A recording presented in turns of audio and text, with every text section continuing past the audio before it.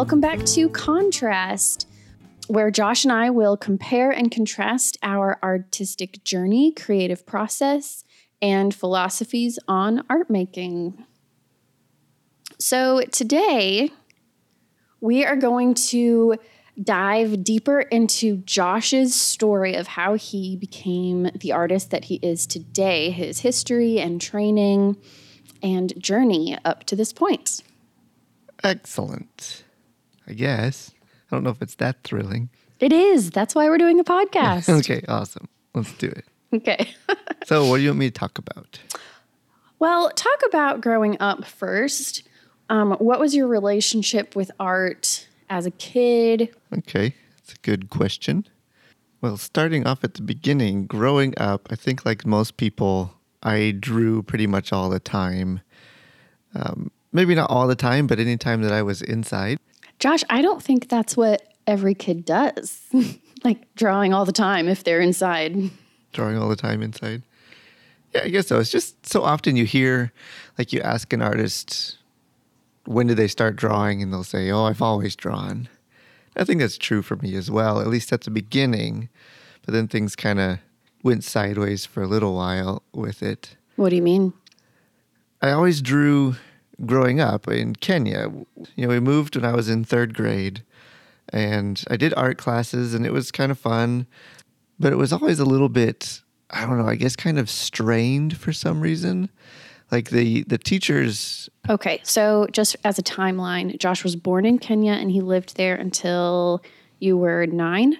Yep. And then moved to Lubbock, Texas for 3 years. Yep.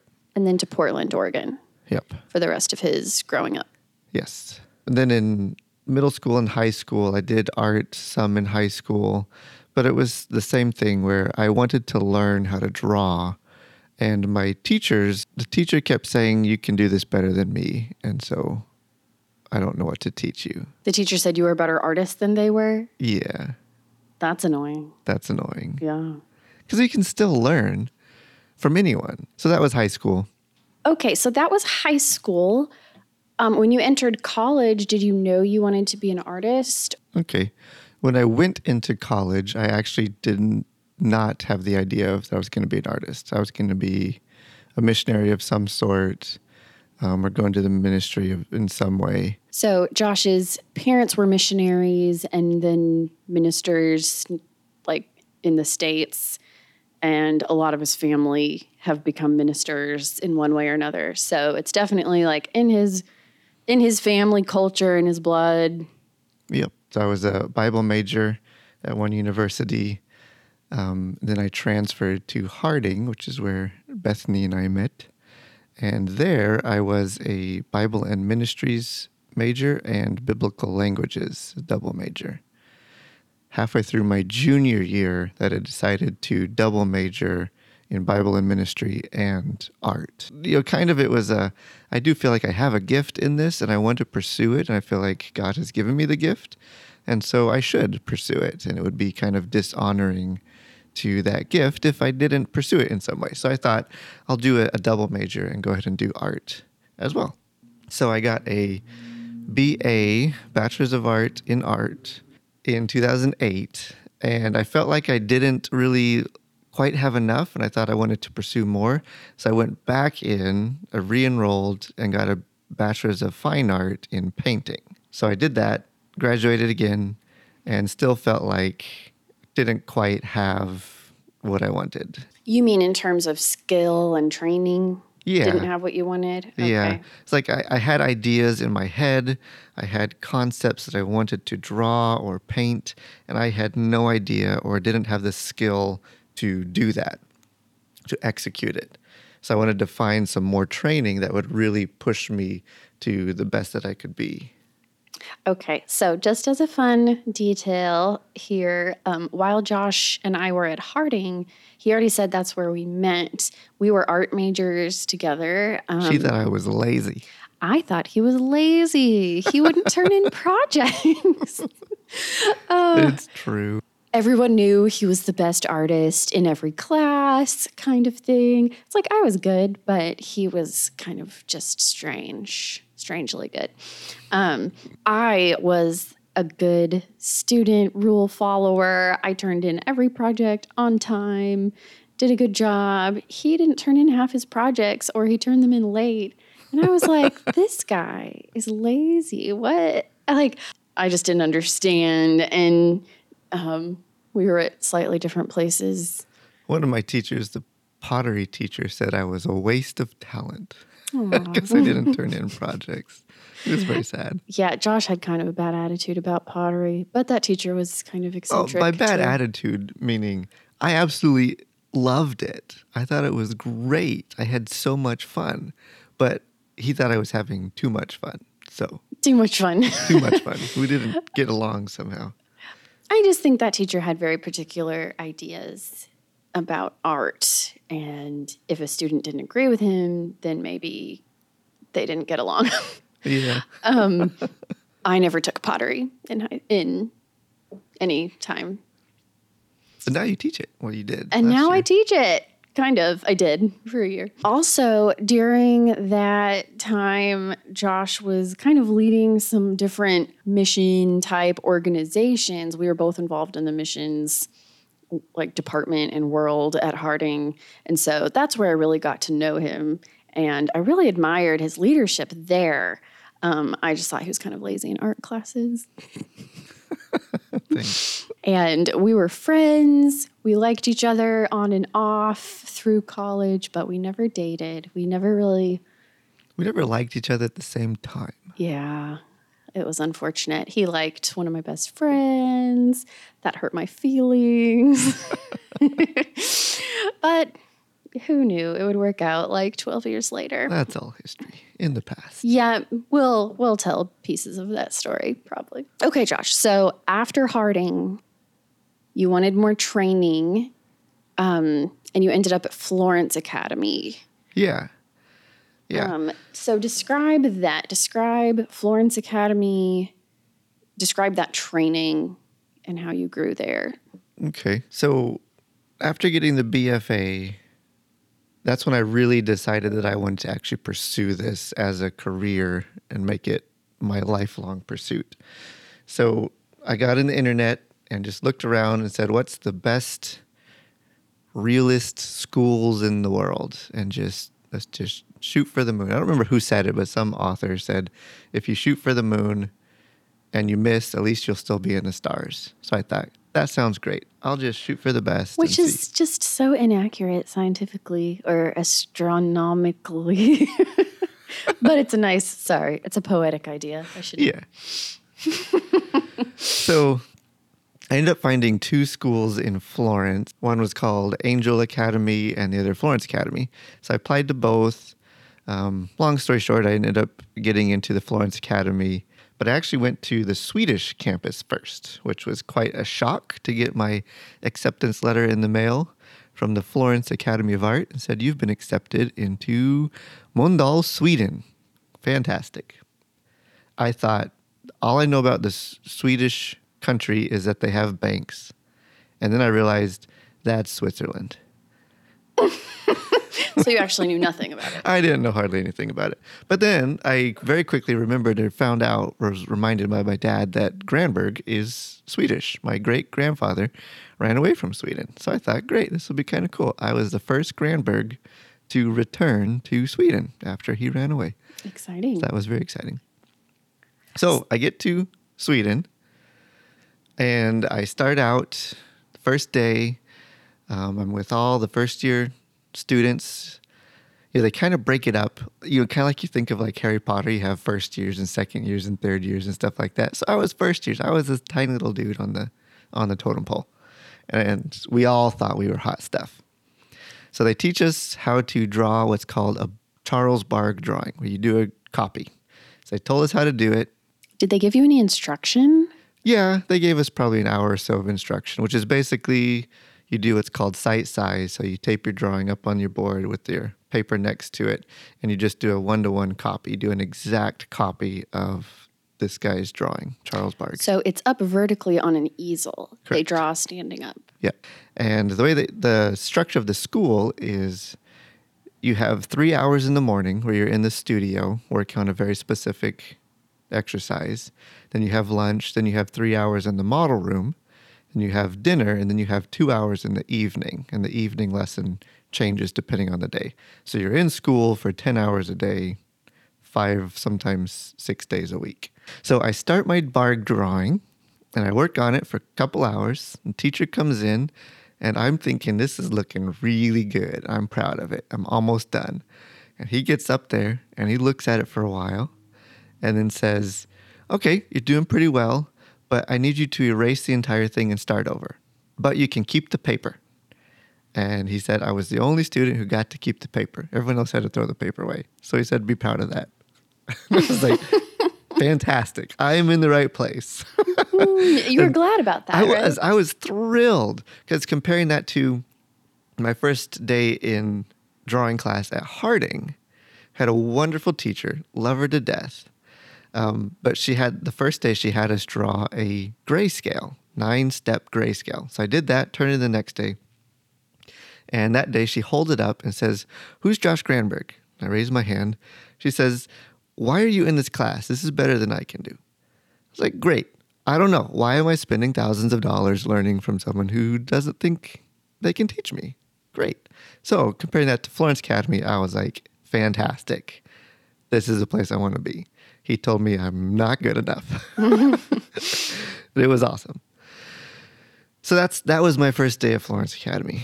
And it was really great. And then the hard work started. And man, they absolutely beat you up. You know, in America, it's the teachers will pat you on the back and do anything that they can to help you succeed.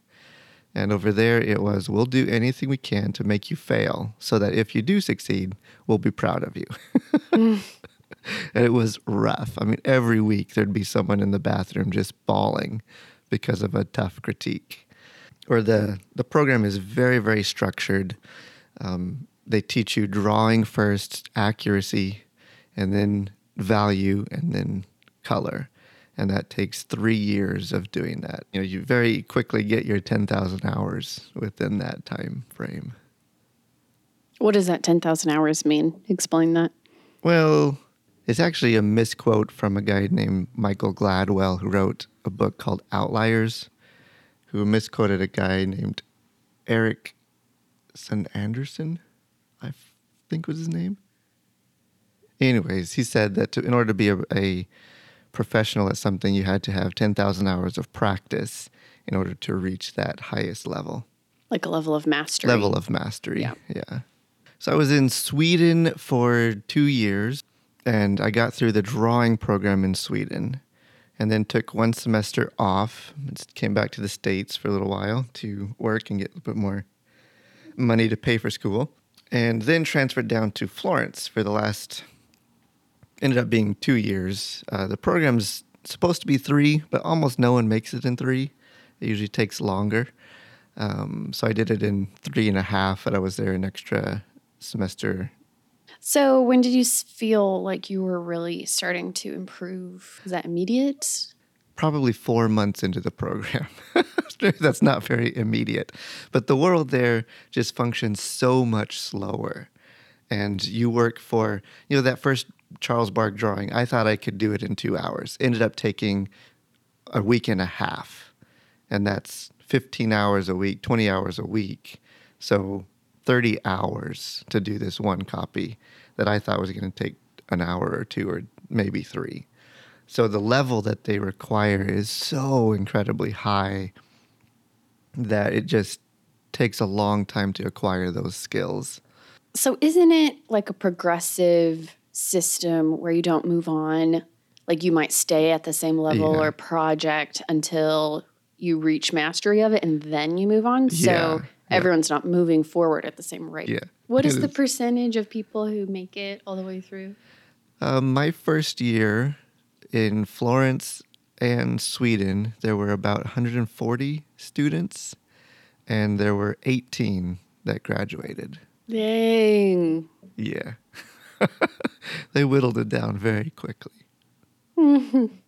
So in America, we take pride in like this 100% graduation rate. There, it's like, it sounds like they take pride in a very low graduation rate. Yeah, I don't know if, I mean, it's a little bit unfair to say that they try to make you fail. They don't. They really do care. It's like boot camp. If you can't do it, you just can't do it. But talk about life a little bit, just briefly. Like Life. Okay. life in Sweden and then life in Florence. So life in Sweden. Sweden is a beautiful country, but it is extremely cold and extremely dark. And there's, I don't know, I don't want to talk about culture, I guess, a whole lot more. This is about my art development. So that first term was terrible. It was so incredibly hard. Physically, emotionally, artistically, in every way imaginable. So like Bethany said, before I went to Florence, I had been working out and gotten strong. And that first term, 3 months, I lost 40 pounds. My beard went gray in 3 months. And I mean, it was intense. When I got back at Christmas, I mean, people were just shocked. And I was in shock. The first year, really, they spend a lot of time you spend a lot of time unlearning what you've learned. And that's a very difficult and challenging. The skill development that they taught there was at a completely different level. And I don't want to badmouth Harding. There's a lot of things I learned at Harding that they just don't teach at Florence Academy, or that they even teach better at Harding, like art history, visual aesthetics was much better at Harding than it was in Florence Academy. So it's not, one school is completely in every way better than the other. They're different. So Florence Academy is skill development. Harding is a much more rounded artistic education. So that spring semester, about halfway through, I really thought I was going to quit. I thought, I can't do this. This is too hard. But luckily, my dad was going to come over and visit for spring break. And I think that was the only reason I even stayed. So I stayed in Sweden for another year. Wait, can I interject this story? Because it's kind of fun. So Josh mentioned that his great-grandfather, right, ran away from Sweden. His great-grandfather ran away from Sweden when he was 14. Yep, 14. Because his father, who was a Lutheran minister, was abusive, apparently enough that his 14-year-old son got on a boat and crossed the world to get away from him. But that's how the Granbergs... I said it was a fun story. It sounds kind of bad, doesn't it? That's how the Granbergs ended up in America. And here we are. Yep. So when my dad went over there, we found the town that he was in, and where my great-grandfather was minister, and found the parish, and found his house, and a photo of him on the wall. And looked just like my dad. It was so startling. Stan has an awesome nose. Yeah. Stan is Josh's dad. Yeah. It's the Granberg nose. But it was really, really fun. And we talked to the new, I don't know what you call them, parish run, I don't know. Like the minister? Yeah, the minister there. Okay. So we talked to her and set it up to bring my grandfather and grandma over and tour the place. So my grandpa and grandma and uncle and his family ended up coming over as well. And they drove up there, and Grandpa got to see where his dad was from. That was really special. That was a lot of fun. That's cool. Okay, sorry. Back to the Florence Academy. So you transferred to Florence. Mm-hmm. Why did you do that? And what was it like? I wanted to get as much experience as I could, and I felt like it'd be kind of unfortunate to go to the Florence Academy of Art and not having studied in Florence. And also Florence, every artist wants to go study in Florence. So I thought, let's do it. And it is well worth it. It is incredible. It's kind of interesting. My first impression of Florence was this place is tiny and a little bit dirty. But man, the longer you're there, the beauty of it is just incredible. And it is tiny. You can walk across it from end to end of the old town in about an hour, walking the whole thing. So it is very, very small. But when you're doing that, like From my apartment to the studio, I walked across the Ponte Vecchio, which was built in like 972 or something ridiculous like that. It was destroyed and then rebuilt in the 1300s. But that bridge and just the sculptures and everything, and art is so alive there. So to study there was absolutely incredible. And it's warm and the food is affordable, right? Yes, Sweden is so expensive. I have Raynaud syndrome, so my fingers and toes lose circulation and get cold really easily. So Josh's stories about Sweden just make me cringe and make me want to protect my cold toes. So what was the rest of your training in Florence? So in Florence, like I said, I finished a drawing program in Sweden, so I was entering into the painting program in Florence. And the way the painting program works is they start with just what's called grisaille, which is basically black and white, but you still deal with temperature shifts. So you have kind of a cold gray and a warm gray, but it's still a black and white painting.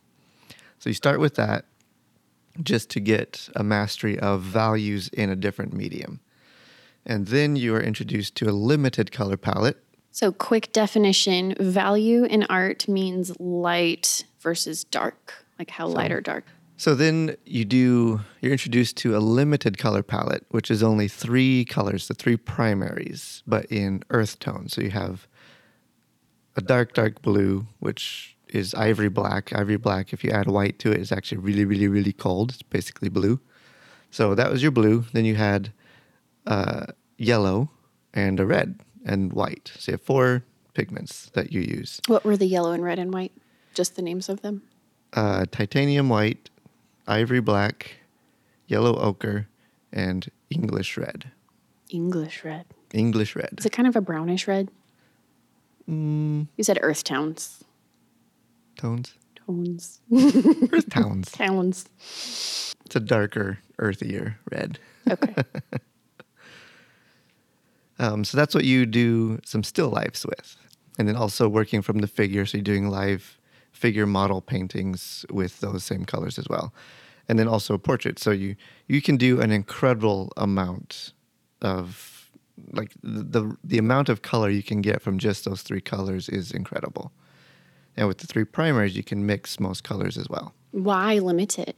Because painting is so challenging in general that you're dealing with, all of art is made up of 3 things. You have drawing, which is the actual shape of an object. You have value, and then you have color. And so that's how they teach you in the Florence Academy. It's a 3-year program dealing with drawing, value, and color.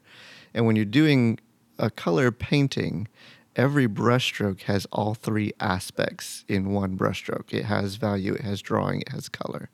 And so there's so many things you have to pay attention to that you really want to limit what you're using to express yourself so that you can really master what you're doing.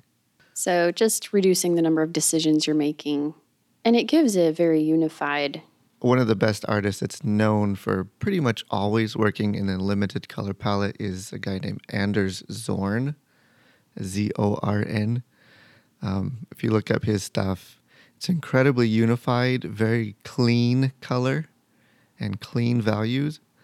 But there's an incredible amount of color range that he's able to get with just those 3 colors. There is a lot of translation that takes place because you obviously can't, it's called your gamut range is very narrow. You can't reproduce everything that you see in nature. So you do have to do a lot of translation from what you see onto your painting.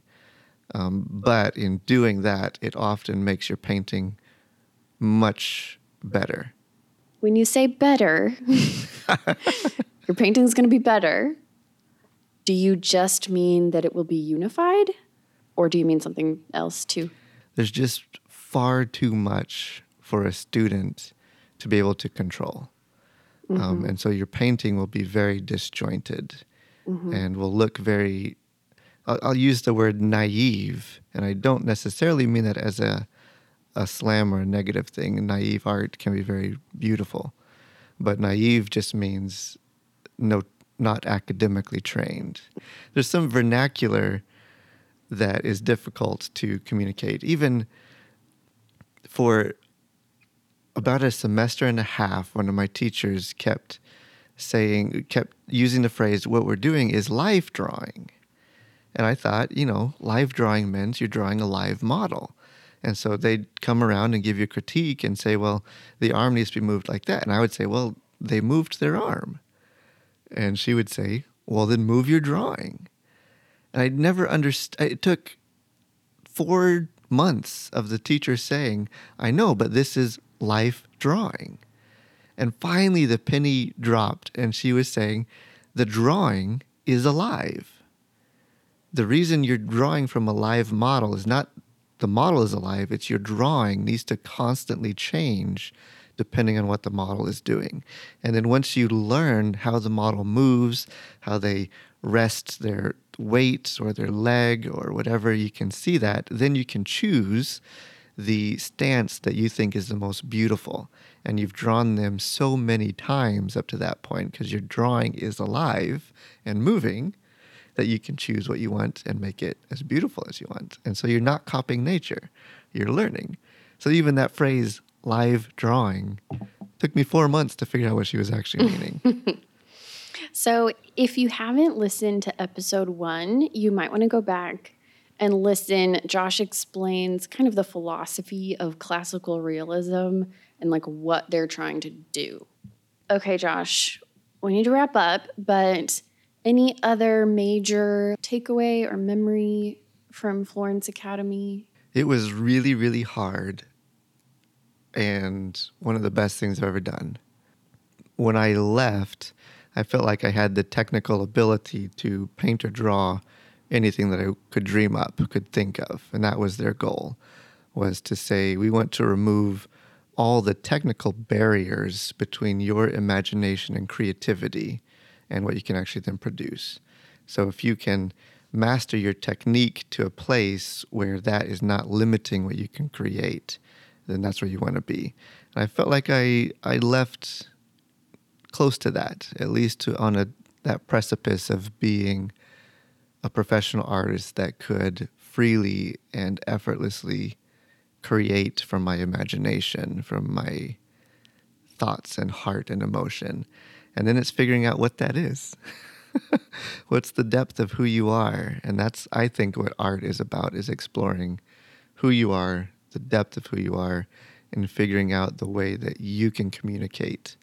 And like your voice. Yeah, it's your voice. Mm-hmm. Your art becomes your voice to express yourself to the world. And I think that's where I'm at now, is figuring out, what do I want to say? Yeah. What am I going to speak? What am I going to create? And it's still a journey I'm on right now. So Josh has said, I think, that, did your teachers say this or did you just say this, that at Florence Academy, they're not teaching you to make art. They're teaching you technical skills so that you can make art. I think I reduced it to that simple of a phrase, okay. But that was what they were teaching, and they would longer and eloquently say the same thing. Okay, so we will definitely probably, maybe, I don't know. Most assuredly. In future episodes, we'll get more into other aspects of like Josh's, or both of our style and philosophies now, and like ways that Josh might deviate from Florence Academy. Yeah. But that is just his history. And I would say, you asked about what's a big takeaway. I think one of the big takeaways from Florence Academy is realizing and choosing to always be a student of art. You're never going to arrive. You're never going to make it. We talk about, I want to be a master. Well, mastery will come the day before you die, maybe. I don't know. It's just you are always a room student. To grow. There's always room to grow. And art is about learning. In the next episode, I'm going to be interviewing Bethany about her journey through art. So Definitely tune into that one. It'll be a definite and enjoyable contrast. Yeah, very different than this one. Okay, next time.